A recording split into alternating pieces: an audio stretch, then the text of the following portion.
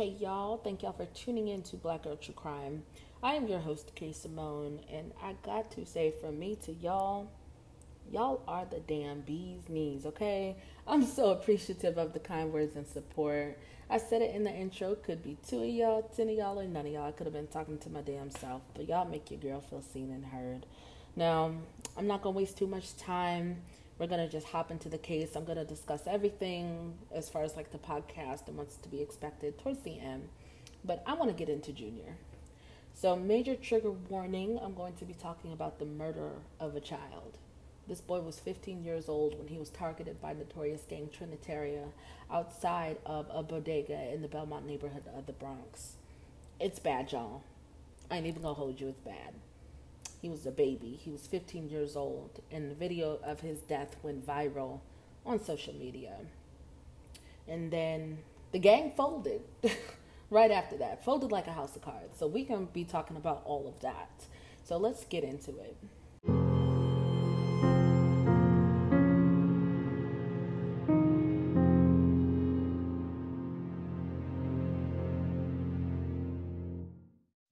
And I just gotta let y'all know it's going to be a 2-part episode. So Lesandro, Guzman, Feliz, this is going to be part 1. Part 2 is going to be airing by Friday. It's just a lot that happened with this case. I'm talking the international outrage, the people that reached out. We got to talk about the courts, the trial, court proceedings, like all of that. So yeah, we're going to be taking a deep, deep dive into this case. So y'all can check out part 2 by this Friday. All right, y'all. So I want to dive right into this case. I don't know where y'all were. It was, 2018 when that viral video of Junior being murdered outside that bodega, when it hit social media. I saw it on the Shade Room, and I was just scrolling, get my scroll on, Shade Room had posted something about Junior, and then the algorithm of Instagram did its thing, right? So I started seeing the Justice for Junior hashtag, and I also came across Genesis Collado Feliz. That's his sister. I came across her profile, but under that Justice for Junior hashtag, I saw the video of what happened to him when he was drugged outside of that store. And the video, like, you don't suspect, nobody is going to suspect that something so horrific and evil is going to happen. And I do not suggest that any of you go and look for the video. It's currently, they're trying to get it off of social media because people seem to forget. His mother has had to see that video over and over. His sisters had to see it. His father has had to see it. His friends and other family members have had to see it. It's crippling to the Bronx community, and it needs to be taken off of social media. And shame on the fuckers that keep trying to keep the video up just for views, just for clout. People are so far removed from death and dying that they have no fucking empathy. None. This boy was 15 years old when he was murdered by the Trinitarians. So, and just to talk to how harrowing the video is, the owner of the Bronx, when his mother saw the surveillance feed, she had a heart attack and died. We are not supposed to be so used to death and dying that we can watch a video of a child being hacked to death by machetes and knives on social media and then just keep scrolling. I had to log the fuck out because wait a fucking minute. That's not how this should be. But unfortunately, people are still trying to keep it up, and I do not suggest y'all go search it out. I understand morbid curiosity, but that's just not something that we should be looking at. Now, just a little bit about Junior. Lesandro Guzman Feliz was born November 11th, 2002 in the Bronx. Now, that is a borough in New York City, New York. He was born to Lesandro Guzman and Leandra Feliz.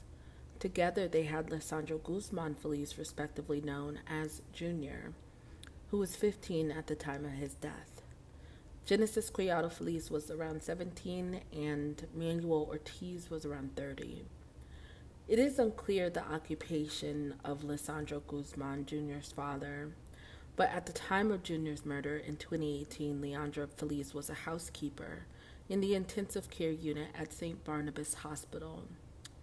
This is the same place where her son would be declared dead. According to those who knew him, Junior was a light, y'all. I mean, always smiling and radiating his good energy onto others. A simple click on the Justice for Junior hashtag really talks to how much he was loved and is loved. In almost every picture or every video, he has a smile on his face. So, high school is triggering in and of itself, but there's always that one person. Every day is a good day. Whether it's raining, whatever is going on, it's a good day.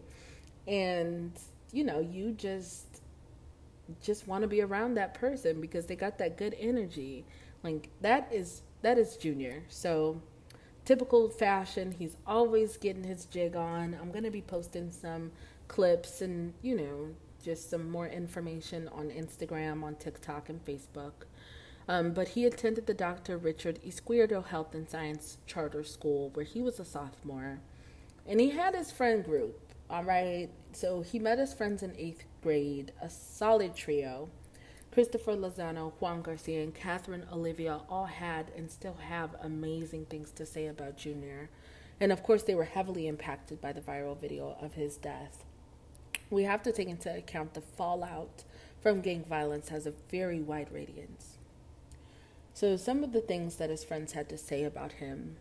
Christopher Lozano said he always listened to me, and when I was down, he would always try to make me happy in some way. Juan Garcia said, I wake up, I think about it, I go to sleep, and I can't. So I go to the cemetery, like every week, and I say prayers. I talk to him, and I touch his grave. When I think about him now, I think about how happy of a person he was. He was always happy and never wanted to see us cry. Catherine Olivia, she's seen in a couple interviews, and she said there are times when little things remind me of him. Junior was a good boy. He aspired to become a detective and was a member of the NYPD Explorers Program, which is a group of youths interested in law enforcement careers.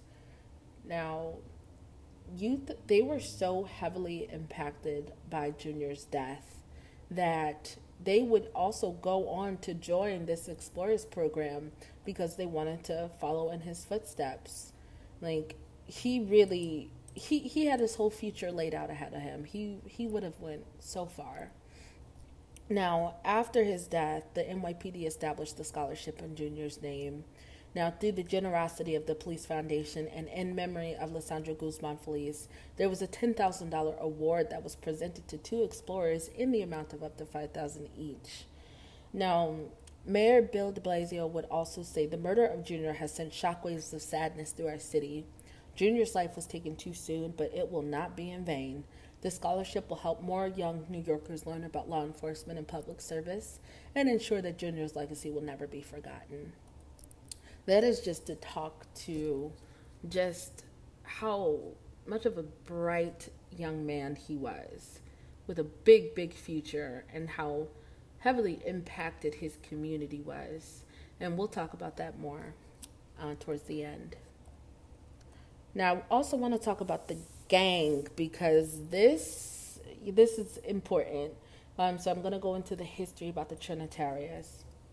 So the Trinitarios was founded on Rikers Island in 1992. Some reports do say 1993.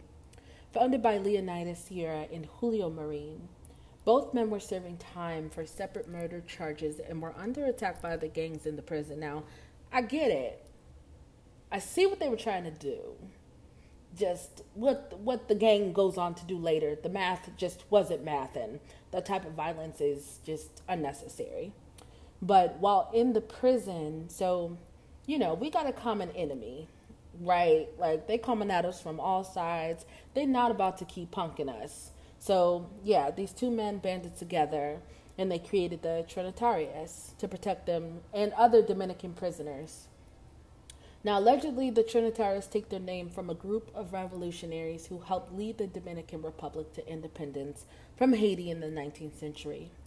They also would go on to adopt their home country's motto, Dios, Patria y Libertad, which means God, homeland, and liberty. The tool of choice is the machete, and their gang colors are red, white, blue for its flag, and lime green for their homeland.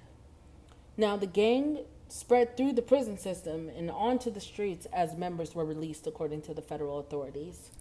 In 2011, the FBI called the Trinitarios rapidly expanding in the largest Dominican gang. By 2014, the Manhattan U.S. Attorney's Office said it had charged at least 147 Trinitarios members and associates since 2009. So the fighting was getting out of control, y'all. Like, the investigators, at this point, they had dismantled the gang's hierarchy and shit was coming to a head.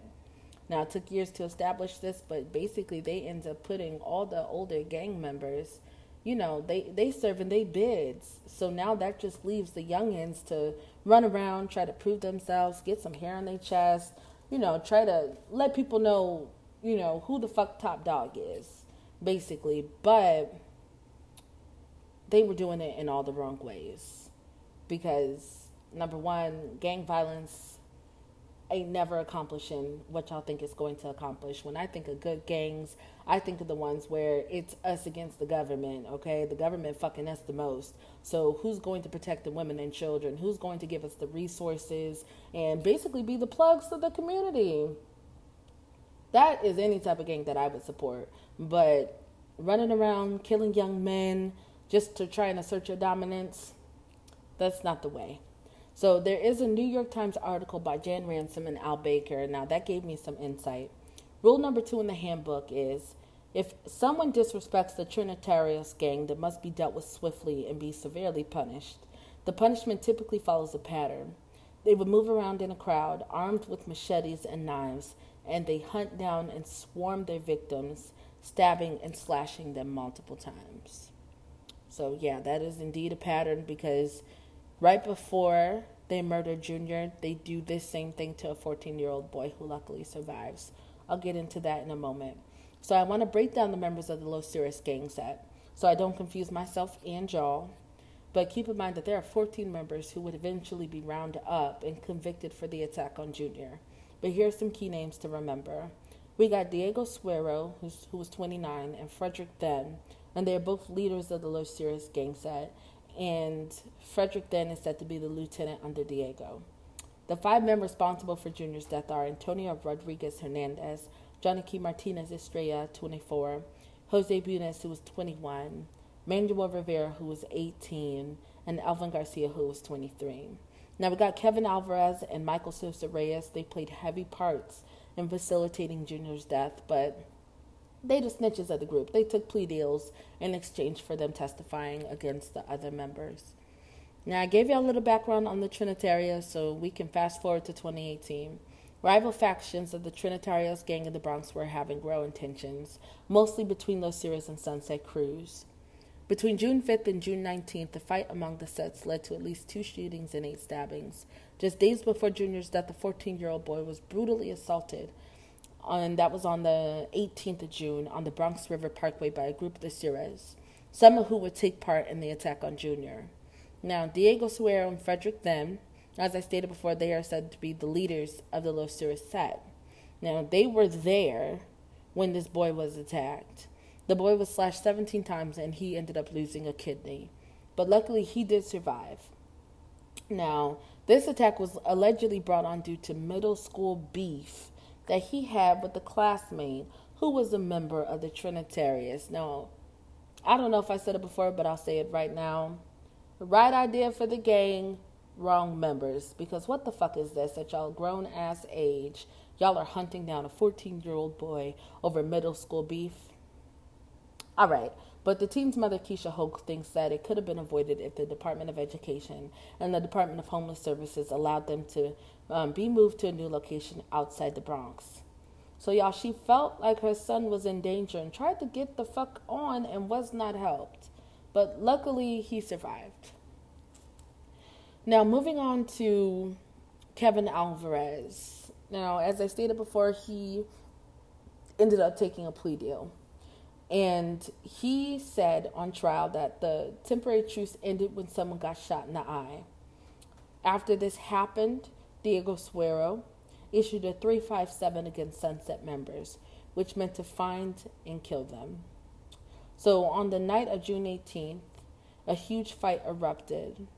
And then on June 20th, members of both Bronx sets spent the day hunting for their enemies. Now later that night, the members of the Los Sures set, they gathered outside of Diego Suero's apartment building, and he gave the gang instructions to head to Sunset area and look for their rivals. Now this area was East 183rd Street and Adams Place, where the rivals were known for hanging out. So they hopped in the whip and they headed that way. Now around 11:30 that night, they would see Junior walking on the sidewalk on his phone. Now here is where I have to give y'all a sort of a trigger warning, because we're going to get into what happened on the night of June 20th. So a lot of conflicting reports, y'all, on what happened on the night of June 20th. But I'm going to tell it to you the best way that I know how, based off of the research that I have done. So on the night of June 20th, Leandro Feliz, Junior's mother, basically asked him, like, okay, where you headed to? Junior tells his mother that he had to meet a friend, Jason. Now, some reports say he never quite made it, but his friend Jason would later give interviews because Mans ended up having to fight for his life because people thought that he was the one who set Junior up. Jason would end up moving out of the Bronx and out of state due to the harassment that he would receive. He alleges that he called Junior just before 10 p.m. and Junior was playing his PS4 and he asked for $5. Junior mentioned to him that one of his friends had been attacked near Adams Place and that he was seen by a gang member. And the gang member was kind of looking at him real funny, like mean mugging him. And so after they're shooting the shit, they are over on Bassford. They're shooting the shit, they're talking, they're smoking. Around 11 p.m., Leandro called Junior telling him to come on home. But Junior did not go straight home. Now, there was no text on Junior's phone necessarily to go to Adams Place. And he had made a call according to law enforcement. And I'm not quite sure the details of that call, but it led him walking towards that area. So law enforcement also states that Los Sures did not go out looking for Junior specifically. They had stopped at 2 places before that and were only trying to identify members of Sunset Crew. Now, the part that really breaks my heart is that they have this greeting. Now, when they state this greeting, if you are a part of a set, you're supposed to identify yourself. So they yelled out the greeting, and Junior wasn't paying attention. He walking along the side of his street, minding his business, looking at his smartphone. But when he hears people, yelling at him or talking to him, he looks up. And unfortunately, that was enough for them to assume that he was Sunset. In interviews with Leandra, she would go on to mention that in her profession, every night she would see kids that were wounded by stabbings and shootings and drug conflict, all due to the violence that was taking place over at Adams Place. She knew her son was beginning to make friends in that area, and she did try to warn him to be careful. Now, those friends were a little bit older, and they would go on to coordinate the memorials outside the bodega where Junior was killed. Now, to just put it in the perspective of the gang, they see Junior walking along the road. They call out to him, try to get him to identify if he was Sunset. Now, Alvarez would later testify that he looked surprised and scared, and he started running. Junior ran for his life, y'all. And I mean, he was outrunning cars. He was outrunning them on foot. There was at one point cars tried to surround him and cut him off, but they would testify that he was just too quick on his feet. So he swerved into the bodega to attempt to hide behind a counter. And again, trigger warning, we're about to get into what happened. So one of the gang members, two of the gang members come in after Junior, and the owner of the bodega, he sees Junior, and he lets him behind the counter. He does try to shield this boy. The gang members come in and they get to lying, saying that they're all a part of the gang. Michael Reyes Sosa, the one who would end up testifying against the other gang, this man gonna lie and say that Junior had attacked his grandmother. And it was just a whole bunch of bullshit. The owner of the bodega looking at them like, okay, all y'all get the fuck out. So he unlocks the cabinet. He unlocks the area to like the back counter. And immediately they start to go in there and, they start to beat on Junior. They start to drag him out. And this might be things that y'all have seen in the news. The way that they drug this boy out of this bodega, y'all, it is unreal. They had so many chances to stop this pursuit of this child. They chose to follow him in the cars. They chose to go into the store. They chose to make up the lies to get Junior from behind the counter. Then they chose to drag him out. And there's one particular still clip that really is haunting. And it is Junior. He's holding on to the frame of the store. And he looks up. And when he looks up, he sees these grown-ass men. Probably look like monsters. One guy had a machete, the others had knives. And you can tell in his face he was petrified. He knew what was about to happen. And they proceed to drag him out. Junior did not have a chance. They immediately start to stab him repeatedly in an attack that would last 20 seconds. The attack would last 20 seconds of them just stabbing him all over. Now, once it's over, the gang books it back to their cars and they take off. Junior stumbles back into the store, and still the owner ain't got no damn clue, y'all. The owner kicks him out and tells him to walk to Barnabas Hospital, which is about a block away. So in my mind, the way I wish that this would have ended is Junior stumbling back into the store, this grown-ass man looking at this teenager, immediately applies pressure to his neck. Immediately calls the ambulance for him. Immediately does something to help this child. But instead he kicks him out. So another part that broke my heart about this surveillance is that Junior stumbles back out of the store. Now, there's not only surveillance, but there is cell phone footage because the people who lived above the store, across the street, wherever they were at, they were recording the chaos that was happening down below. And they knew Junior. They didn't know at the time that the person who was being attacked was Junior, but they quickly figure it out. But it's crazy how there were just so many chances that Junior could have potentially gotten help, right? Because why are we recording this? I tend to look into the why of things. What compels you to see somebody being brutally attacked and you whip your phone out? I get it, I guess, to a certain degree because of the fact that, maybe this could be helpful. So I guess a small part of me understands. I would further understand it if the fucking ambulance was called before the phones were whipped out. Because what did the owner of that store do? Exactly. Anyway, I digress. So Junior has now stumbled out of this bodega. He realizes that he cannot get help inside. He looks up towards the people who are looking down on him from these apartments above. And he tries to signal with his hands that he's going to go try and get himself some help at St. Barnabas. Now, a part that's really sad about this is Leandra had to see this over and over and over again. Her son's last moments where he's got his hand on his neck, He's realizing that he is wounded severely.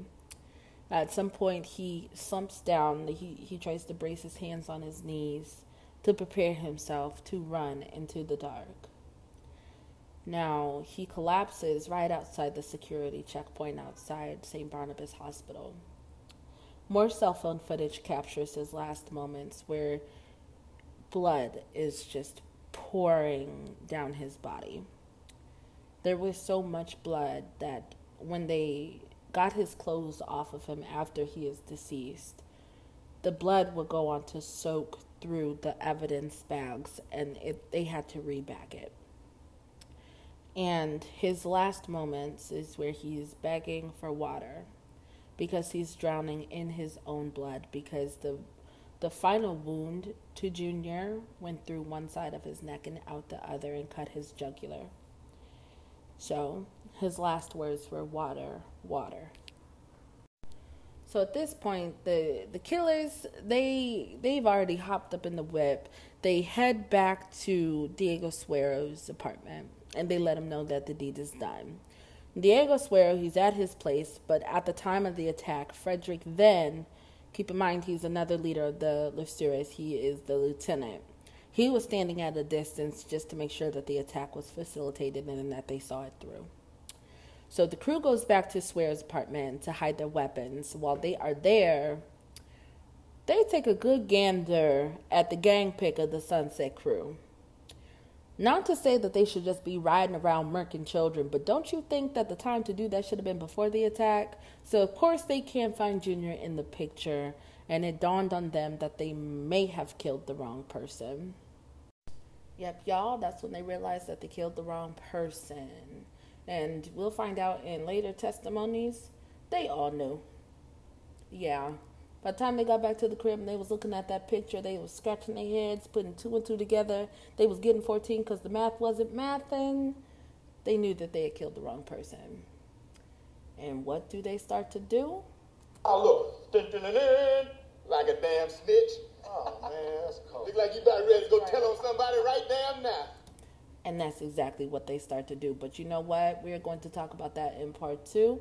Because this concludes part 1. There's just so much that goes into it. Like I said earlier, we still got to talk about the trial. We still got to talk about his family. Because while they sitting up in the crib trying to make this shit make sense, Leandra Feliz is over at St. Barnabas literally sobbing over her son's corpse. We need to get into all of that, and we just can't. Yeah, we need to do this justice. We got to do it right, y'all. So y'all going to catch me on part 2. Part 2 is going to be coming out by Friday. I'm going to get into all the nitty gritty. Now, you can find me on TikTok, Black Girl True Crime. You can find me on Instagram, blackgirl_true crime. You can find me on Facebook, Black Girl True Crime. Email case submissions, like anything that you might want me to cover. Or if you want to be a guest co-host on the podcast, email me at blackgirltruecrimepodcast@gmail.com. And, just talk to me. I'll talk back with y'all. I just want to thank y'all so much for tuning in. I appreciate all the encouragement, and y'all uplifting me. Y'all bugging me on social media as we speak. So let me go ahead and get this uploaded. I will catch y'all next time. Thank y'all for listening to Black Girl True Crime.